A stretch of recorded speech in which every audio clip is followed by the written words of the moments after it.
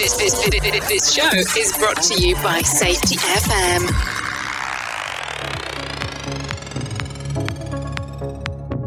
Hello and welcome to the Jay Allen Show. We are broadcasting live from the Safety FM studios in Orlando, Florida.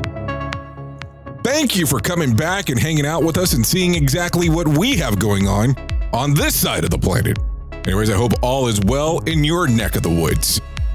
Well, as you have seen over the last week, a lot of craziness going on here at Safety FM. A lot of new shows have been signed. We discussed that on the Safety FM mini episode on Friday. So if you did take a listen, you'll hear of all the new shows that are coming this direction.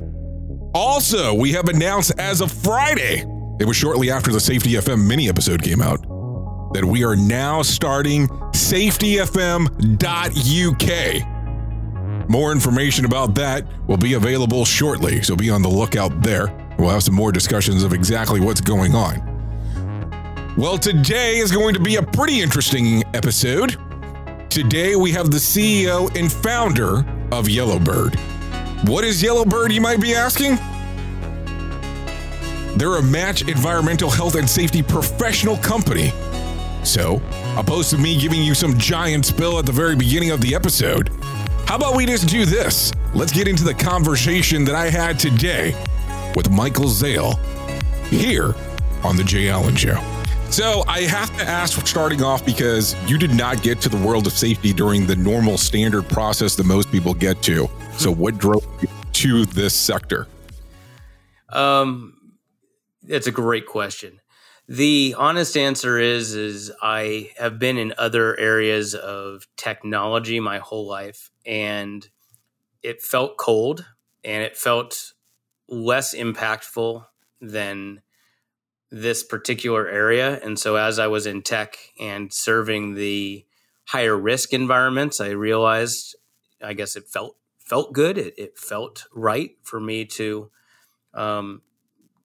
dedicate my technology background to EHS, just because I really am I try to be a conscious capitalist, as they call it, or somebody who actually tries to make the world a better place through what I do. Well, I mean, let's just kind of be realistic. A lot of people do not find the world of safety to be, a beautiful one to entertain or even to go into. So as you started taking a look into it, what was it that kind of drove you that said, okay, this makes sense from what you were doing to going into this? I mean, there had to be a trigger effect that said, this makes sense because of X. Yeah, great question. The honest answer is that I don't know if there was a moment other than I know that most safety operations, EHS operations, are underfunded and understaffed, but yet they still hold all the responsibility and obligations of the insurance carriers, of their senior management, of their leadership. And so it's a high pressure environment. And so my first thought was, if I could help change the way it's done, make it more efficient, and candidly, maybe take some of the stress off of the EHS world, because I do understand it well, maybe it would become a more fun place to be, because there's a lot of times that this is not a fun role to be in.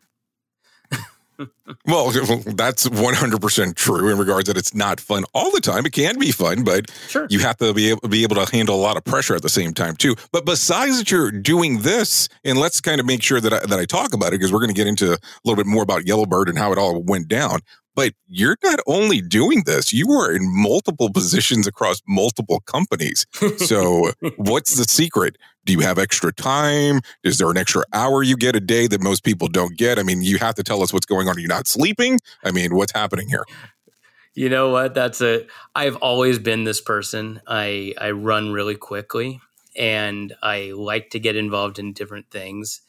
My co-founder here, we follow her name's Michelle Tinsley. She's an Intel executive, former Intel executive. She always says that I am maybe not quite as deep into things, so I switch channels really, really quickly. And so is this something? Are you sure you want to admit this on the air? I mean, other people are going to hear this. I just want to be sure here. You have to understand who you are. You know, I can have I can go deep if I have to, but at the end of the day, and I'm good at it. I mean, I'm actually pretty good in a spreadsheet, and I can read a balance sheet, and I can talk to the board and run board meetings and all that stuff. But my energy gets really sparked when I can.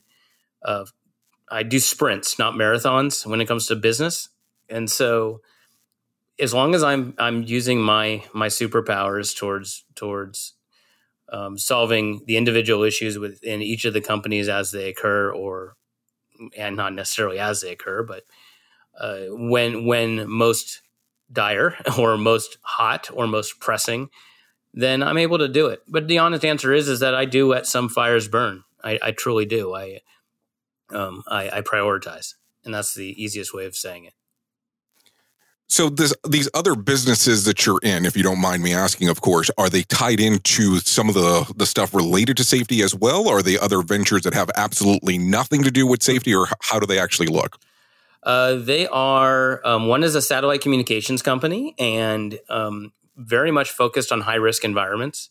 So we serve the oil and gas, the construction, the mining, pretty much off grid, if you think of it from that perspective, and emergency management. So FEMA, state and local government, and things like that. So it's all kind of human and health related anyhow. So which is how I've been doing that for 20 years. It's a very good business. It's an energizing business, and it is highly technical. So I enjoy that. And yeah, so it is somewhat related. The other core business that my wife actually owns, technically, and she actually does own it. She's running it, and I'm not involved with it.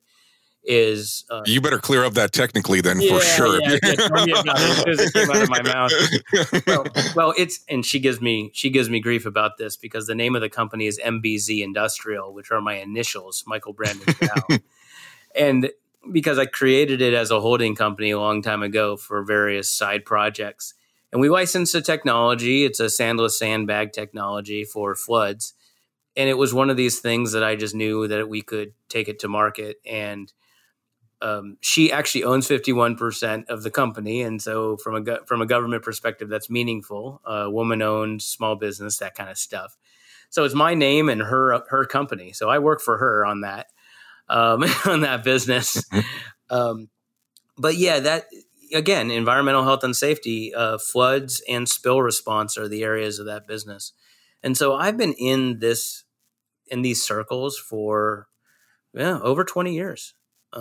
Dealing in seeing the issues of EHS. And that's kind of what has brought me into founding Yellowbird.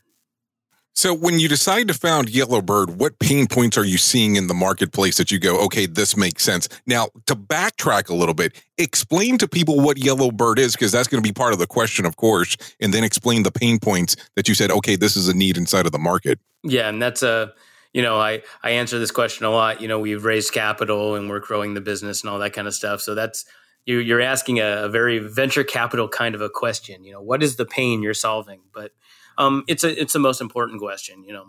They call it product market fit, right? What are you doing to solve a gap in the marketplace? And for us, what we're doing is we're making experts accessible to groups that may or may not have the budget or ability to fulfill those expert needs. And so from an EHS perspective, and since this is a safety program or related in safety, I don't have to go into all the various certificates and so forth.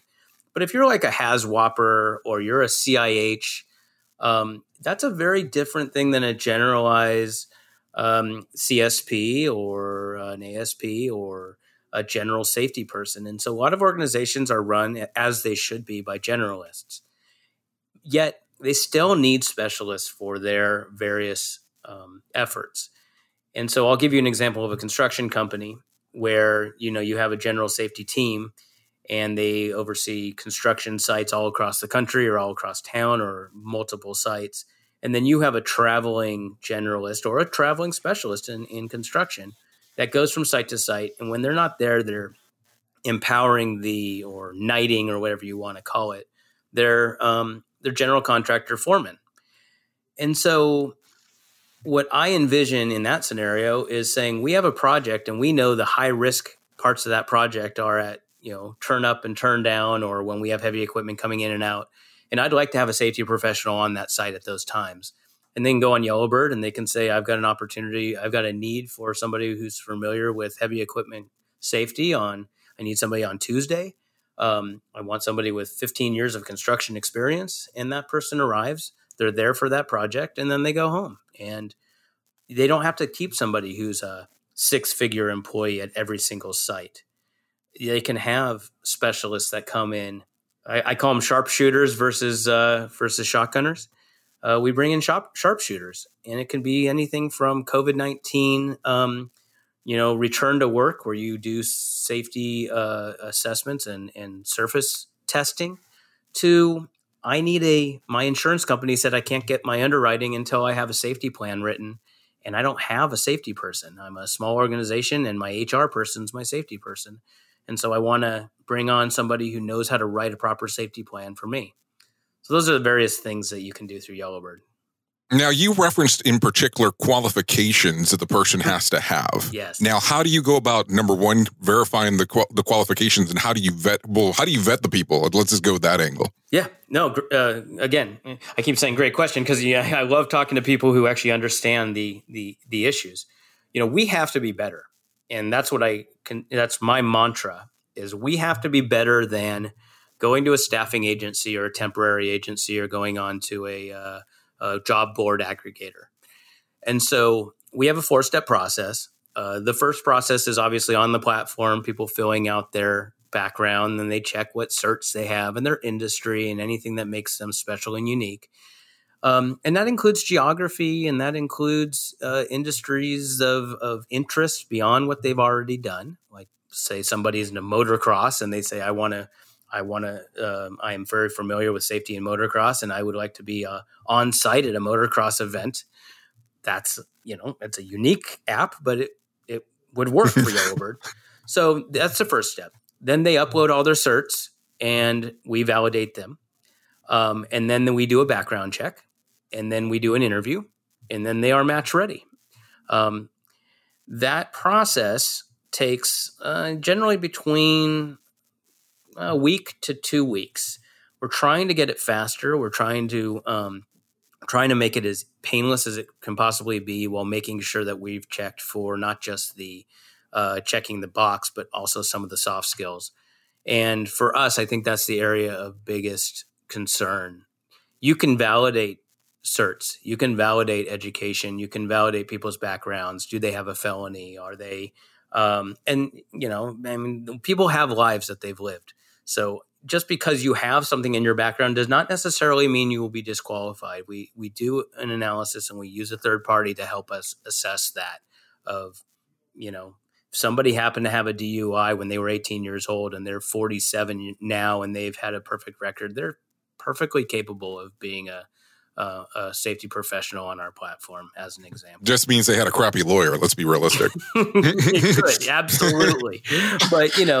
But if you are, something really bad, and I won't go into the detail, but something really bad and it was recent, and we may just say, I'm sorry, but based on the background and so forth and our qualifications, you don't fit to be a Yellowbird professional right now, and we wish you well. Now, will you give them a period of time where you tell them they can come back at after X amount of time, or is that not even part of the conversation? It depends on what it is. We've had people that we wish them well, and we do wish them well, but they're not going to be on our platform for various reasons. And candidly, some of those reasons can be soft skill reasons. We've had people. Now you did say something though that kind of I looked at the sequence and I said that's kind of different than most do. You said that you verify certs, then you do the background check, and then you do the interview. Why do you do it in that format opposed to interview, certs, background, or backgrounds then certs? Because you already have an initial expense as the person's reaching out to you without you even knowing how they're going to be able to interact when they get to a organization. We've changed that quite a bit, and it's not hard and fast right now. So we do have a preliminary introductory call right now. That's the very first thing that we do. However, the full-on interview and background check is a little later in the process. And the reason for that is there is a trepidation with how we're changing the marketplace, that we want people to feel comfortable with what they're doing and make sure that they know that we're not some fly-by-night organization or a scam, and we're not, a staffing agency in wolf's clothes. Because a lot of people think we are a staffing agency, which we are absolutely not. Now, I have to ask the question because this is going to be one of those weird things, and I'm not sure on what you've heard or if this question has come up before. I'm sure it probably has, but you're saying that they have to have certifications. Now, some of the best safety people that I have met, some of them don't even have certs. They have experience. Why the certification angle? It's an interesting statement. And the reality is that you can get on our platform without having certs. However, we do look, you have to have some parameters. Hold on one second, okay? Real quickly. I apologize. Mm-hmm. Hopefully you'll be able to edit this. I need to get some water. Sorry about that. I just texted my son and said, go run and get me some water. Those who are unprepared suffer. So yeah, the best people in the world that of any trade or background may or may not have certs. However, education and way of setting a baseline and guideline is very, very important. Thank you, Nick. And we're trying to figure out a way. You bring up a really valid point and a really interesting point, because, and I'd be interested in having this discussion, maybe not on the air, but why? If it's not on the air, it doesn't count. Yeah. Okay. Well, then we will have this discussion, because if you are looking for somebody in a professional environment, and it's one of those philosophical questions that I've always had about safety in general, that if you're looking for a attorney, an accountant, a lawyer, an attorney, a medical professional, even a nurse or somebody in the medical field, they all have various certifications and have had to go through their educational process. And I know a lot of people question this, but the reality is that if you can read rules and regs and kind of set guidelines and performance objectives around environmental health and safety, and environmental is a big part of this play, big part of this industry. How, if you don't request certs, do you make sure that you actually are getting a professional? Is that the question for me? Because here's the fun part. Yeah. What I look at is there's a couple of different things, because I can go into an organization, and I'm just going to speak about some of the things that I've been able to do, where I can actually take a look around and maybe be at the work site and work there and have somebody who has tons of experience but does not have certifications. Does that make them the best person in the world? Debatable in regards on how you want to take a look at it. But I can also get somebody who's brand new that has just acquired, we'll just say, some letters, opposed to me kind of going after an organization, sure, of course, but has letters behind their name, mm-hmm. and they might not have the same understanding as this person who's been there for a while, based on them having an understanding of the system. Does that make them better than the person that's already been there and established? Absolutely. That would be absolutely not. And you bring up, and that is the philosophical question that we are constantly asking ourselves, because this is not. You've asked a really important question and a valid question. Sorry, I have a tickle in my throat, and it is making this interview difficult. This normally happens when I put pressure on people, so good. At least it's working.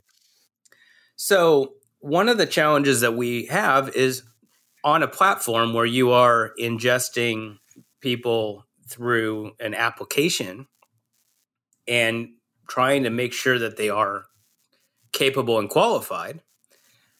How do you do that without having that experience that you're speaking of? There's no question. I mean, you take my grandfather, who, if he didn't graduate high school, or if he did graduate high school, he barely did, and he never went to college, but he was a very successful business person. And you take somebody with an MBA coming out of Harvard, and I would put my grandfather against that guy any day of the week to run a business successfully and grow.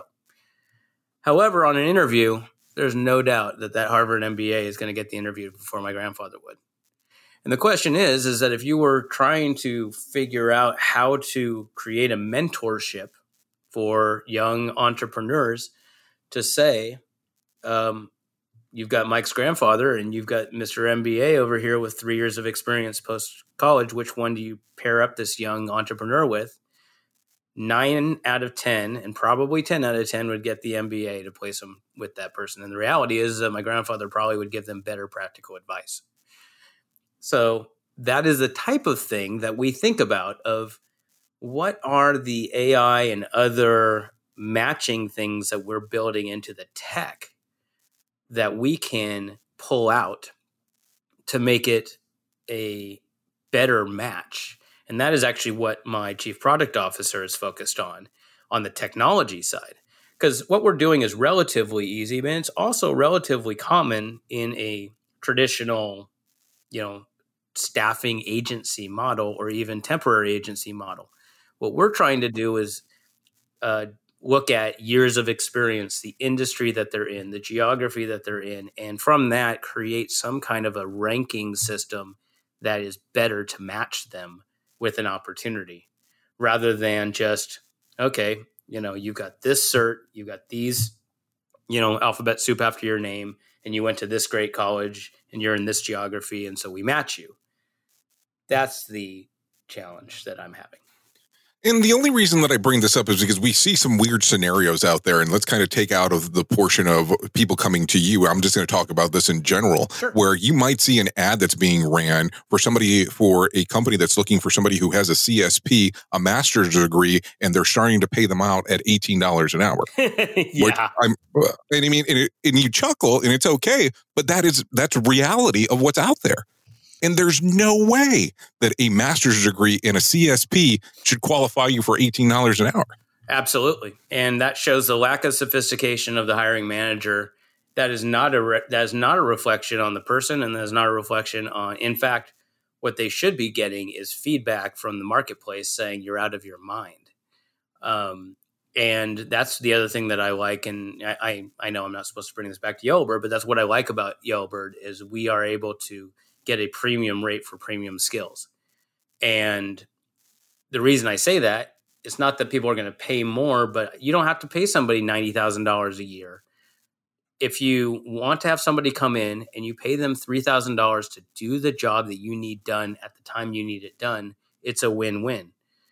And that's, again, it's not an employment engagement, but that does go back to that whole thing of, well, we don't really have the budget for a safety professional, but we know we need to hire them. So I guess I'll put it out there at $18 an hour. It's like, you're out of your mind. You're not going to get anybody worth a salt.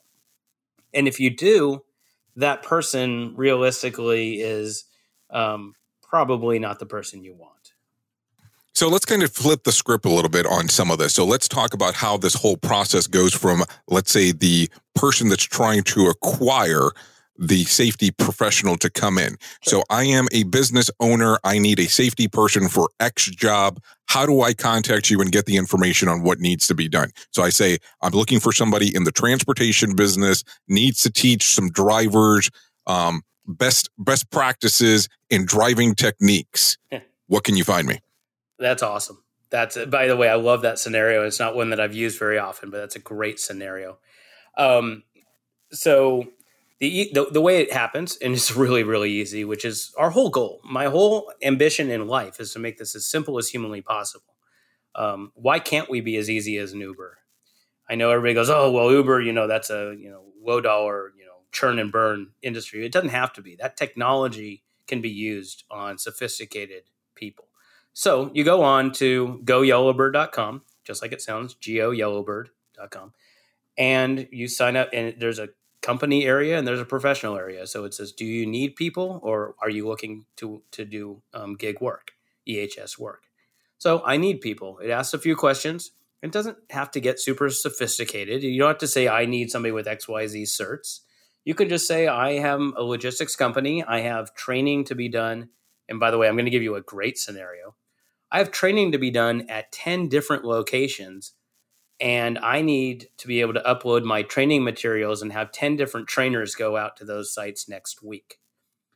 That sounds about the logistics companies on how that would work. Yeah, you're pretty spot on. Yeah. And there's only one way of doing that traditionally. It's either send it off to the general managers and have them read it, of which everybody's hearing this Charlie Brown teacher, want. Or you get independent consultants that you've gone through and just basically tried through associations or so forth. Or you go to a staffing agency and say, I need temporary staff that understands safety. And they'll give you, okay, we should be able to find somebody in 6 to 8 weeks that for all those locations. And the final way is you, Mr. Safety person responsible who's asking the question, better get in your car and start driving from site to site. And that's the way it's done today, either driving or airplane, neither of which are being done today given COVID, which has given us some tailwind as a company, which we'll probably also address at some point. So that's the way that it's set up. And then how does the pricing structure work? So you base it off of what they're looking for, or is there a day rate, or how does that come about? I'm not going to ask for specifics on what you're charging, but how does that aspect work? Sure. So we do a statement of work. We validate the statement of work with the client. So they upload what they need, and it says, well, we have a 20-page manual. We're going to have 3 sessions of 20 people in each, and we need somebody to come and do those 3 sessions over a period of 1 day. Well, given a real easy example is 1 or 2 days. And we want somebody who's familiar with truck safety and driving procedures, safe driving procedures, preferably somebody with XYZ, understanding. We'll leave it at that. So then what we do is we go out and our system assesses what a going rate for a person like that would be. And it is based on, basically hours. Could be travel in hours. It could be travel and materials in hours, depending upon what the need is. But in this case, with training, it's basically travel in hours. And then it comes back and we validate with the company that is this an acceptable number per location? And if they say yes, we send out essentially an APB. We send out a text to the people on the platform that qualify and says, we have an opportunity for you at X location on Wednesday. Are you available? Yes or no? Do you have any questions? Yes or no? And they say yes, and they're available. And yes, I have a question. And we ask what the question is, and we facilitate that. And so that's how it's done at each of the sites, but it's done very quickly. It usually can be done at all the sites. We've done many, many sites within days, which is great. Again, time is money and distance is money, and we're saving all of those. And for that, Yellowbird gets a percentage of the rate. So we charge basically X plus. It's a cost plus structure. And where the money is saved for the company is time and actual physical hours, because in a training environment, traditionally they'll have a minimum. They'll try and put you into a bucket, and our rate generally is about 50 to 60% lower than a traditional training consultant. Okay, so then everything that you're saying here is really heavily based on algorithm, is how it pulls the information for you to be able to provide an estimate to the customer. Is that correct? It sounds, yes, but it sounds more sophisticated than it is right now. Again, we're a small group. We launched in January. We're on about a 600% growth rate right now, which is incredible. And I'm very blessed to say that, especially in the time of a pandemic. But much of this is being physically done through a team of people, and my programming team should be ready to have it completely through a system, through a process by the end of the year. December. So are you saying then essentially it's going to go out to like a bid system similar to what like an Uber and a Lyft would do, where it would actually go out and it goes, you've been waiting this long and you fall into the qualification, so we're going to offer it to you first. You say yay or nay, and if they say no, it goes to the next person? Somewhat. And I don't mean to be evasive. So it's a lot easier with an Uber because you have a certain size of car and you have distance from the location. That's really their parameters. I say this in the investment community, and I don't mean to be disrespectful, but to be an Uber driver, you need a driver's license and a car and a pulse. And now they do make sure that you meet a lot of other criteria, but the reality is it's a relatively low bar. And that's true with a lot of other, gig economy platforms. For us, we don't just look for the amount of time on the platform. We don't just look for your certs and background. We look for the whole person. And so the machine learning algorithm is, it's a really sophisticated deal, but my chief product officer comes from eBay. And we're very confident that we're going to be able to do this better than anybody else. Right, but you also have to look at it too from the standpoint that somebody's going to ask the question of how do I get first dibs? I mean, there's just no way that people are not going to ask that question. Be the best for the gig. But what are the qualifications to be the best for the gig? That's what I'm trying. So it has to qualify you somehow. Because if you're saying it's not the longest person on the platform, so then it has to be based on something. Yeah, no, I mean. So I'm just trying to have a better understanding of it. No, of course you are, and I respect that. So, the best for the gig, and that let me define that for you, so we're clear. Yes, we want the oldest, the longest people on the platform to be first. If everything is equal, yes, of course we do. But if you have a welding background, if you've worked for a pipe fitter for 20 years and you've recently retired and you have a pipe fitting experience and you've only been on for 1 week, but you meet all of the criteria because you are the best match for my welding safety training and you are a mile from the location, you are the best for the gig. And that comes first. And if I lose people because they've been on the platform for a long time, but they haven't had a gig because they weren't the best fit yet, it's a shame, but we have to have the best fit first. Okay. So is there a fee for a person to want to come onto the platform, or it's only a portion of the revenue share? Currently, there is no fee. And I say currently, and we have... No, I was going to say, you did say currently, so I wanted to throw that out there. No, I did say currently.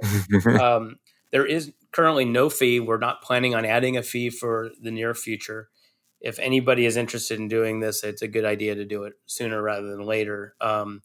Because as we scale and as we grow, we are going to be adding some value add services and value add things for professionals. One of the things that we do offer is insurance for our professionals. We give insurance to every professional that is on the platform. So when you're doing a job for us, you actually get occupational accident coverage. So if you get injured while you're doing a job for Yellowbird, you actually are covered by insurance, which is very nice. And we are looking into a deeper insurance strategy around that. That still keeps us within the law of independent contractors, which I have. What about error and omission? Error and omission insurance, and yeah, that's the insurance that I was referring to. We are in the middle of having those discussions right now. Currently, and that's a good. I mean, it's a good question to ask, and let's be realistic about it. Yeah. If I go into an organization and I'm doing let's kind of go back for a moment. I go into an organization I was contracted by Yellowbird, and I'm doing work at location X. If something goes wrong, who's on the hook? Well, it depends on what defining something goes wrong. First. Okay, so let's say, for instance, I recommend for you to do this thing, which is entirely wrong. Mm-hmm. And then we move forward. Who does the client come after? Everybody. You've been in the States for way too long. No. No. But honestly, that is the answer. So when an organization, their general liability insurance and their general insurance does cover insurance for their subcontractors. However, and that's one of the reasons we are talking about errors and omissions insurance. The good news is that we're not a typical group who does the physical work. We're doing recommendation work. We're doing intelligence work. And so we're presenting a recommendation. Our professionals are presenting a recommendation to the company for their assessment and discussion. And so that's an important thing because the person doing the work still has responsibility. That said, if you have somebody who comes on and they tell you to do something completely wrong, then there is an obligation there.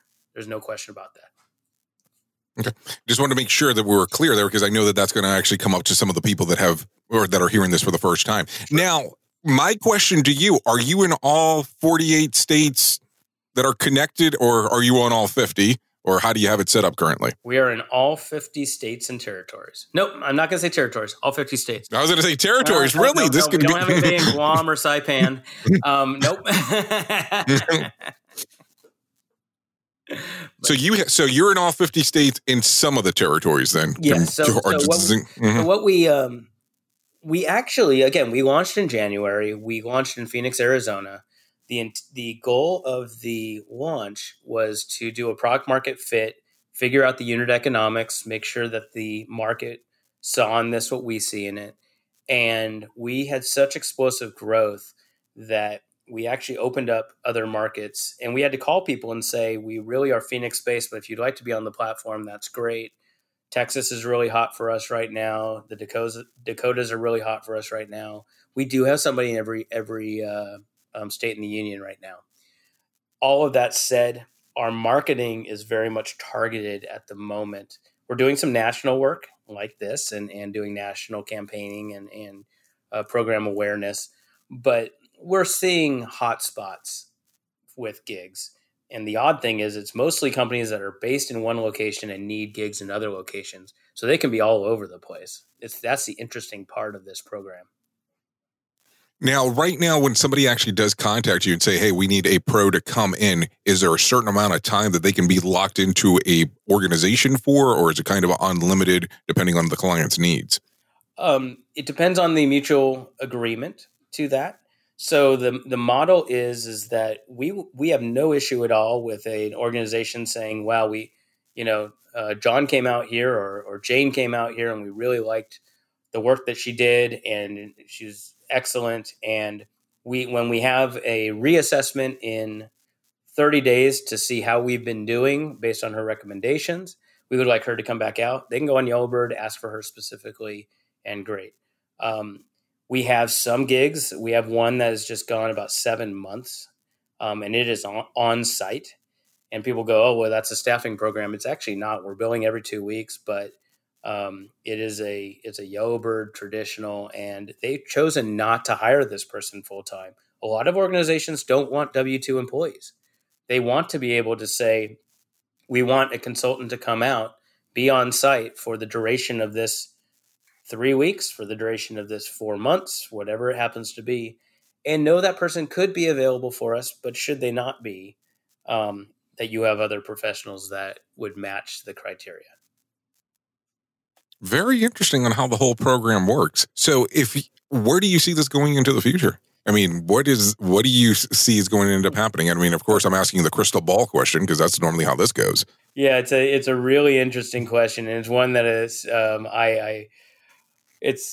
we are right now very much focused on EHS, but what we're doing is professional matching. And as we get better, we've already applied for a couple of patents in our matching algorithm and process. We see the tech being able to be leveraged into other professional niche markets. Now, do we want to go after being dentistry or lawyers or doctors? No, I don't see that. You never know. I never say never, but what we do like is being deep into a segment that may be underserved. I see EHS as being a very bifurcated industry. It's got segments all over the place. There's a lot of 1 to 2 man person consulting firms, and there's a lot of retirees. And that's what I'm passionate about, is transitional workers who want to stay in the game and honestly are probably the best at the game. Folks who have been doing this for 25, 30 years, and they're like, I want to be on my fishing boat, but I wouldn't mind coming out to sites on my terms and doing this work.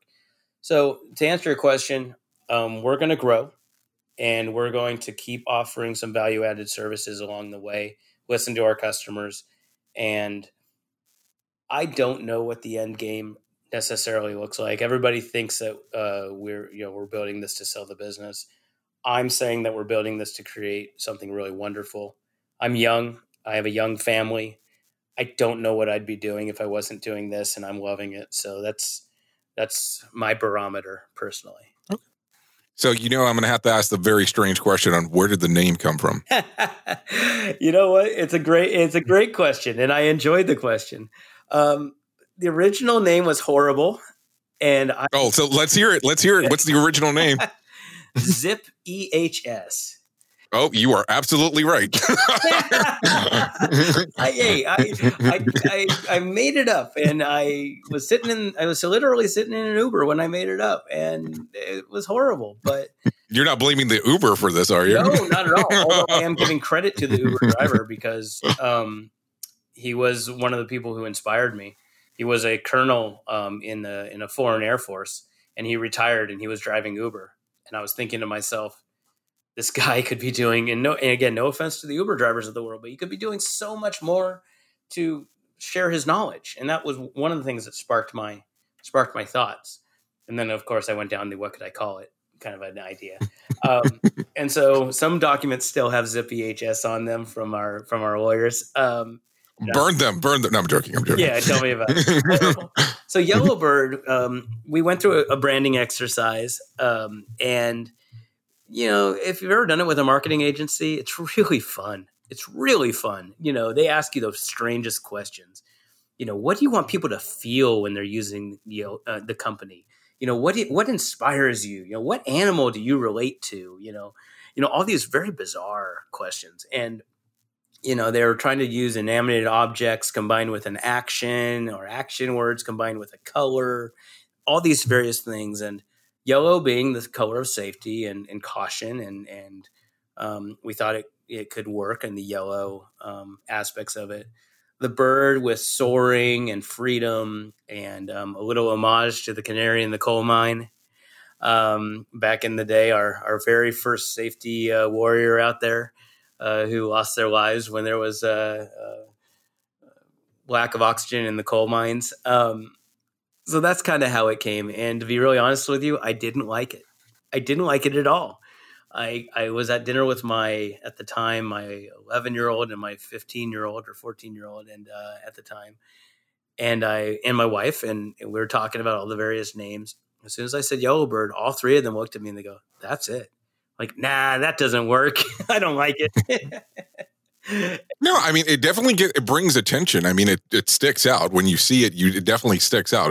There's no doubt what it is the moment you see it. Well, thank you. And I'm very proud of it now. And I'm somewhat embarrassed to say that I didn't see it immediately because everybody else apparently did. But, I'm a learning type of a person. I am committed to learning always. And I'll take my lumps and say I didn't see it at first, but it's a great name. And I'm really proud of our brand. It's and we represent something that's really great. Well, like I always tell people, it's either blame and punish or learn and improve. So learning and improving definitely is a part there. Well, Michael, if people want to know more about you and Yellowbird, where they need to go? www.goyellowbird.com. All of our various social media outlets are, hashtag #GoYellowbird or at @GoYellowbird. And, I thank you so much for having me on. This has been really fun. I'm sorry that I got choked up early in the conversation. Apparently, when you put the pressure on, I don't know how to handle myself. Well, I appreciate you actually coming on to the show. Thank you so much.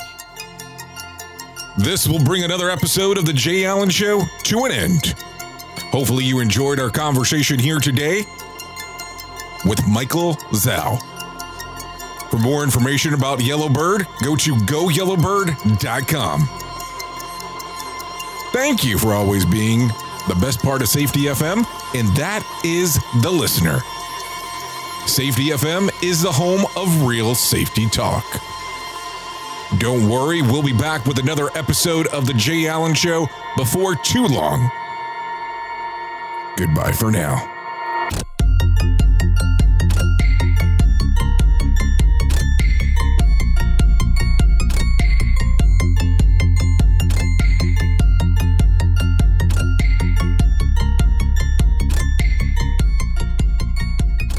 Want more of The Jay Allen Show? Go to safetyfm.com. The views and opinions expressed on this podcast are those of the host and its guest and do not necessarily reflect the official policy or position of the company. Examples of analysis discussed within this podcast are only examples. They should not be utilized in the real world as the only solution available, as they are based only on very limited and dated open source information. Assumptions made within this analysis are not reflective of the position of the company. No part of this podcast may be reproduced, stored in a retrieval system, or transmitted in any form or by any means, mechanical, electronic, recording, or otherwise, without prior written permission of the creator of the podcast, Jay Allen.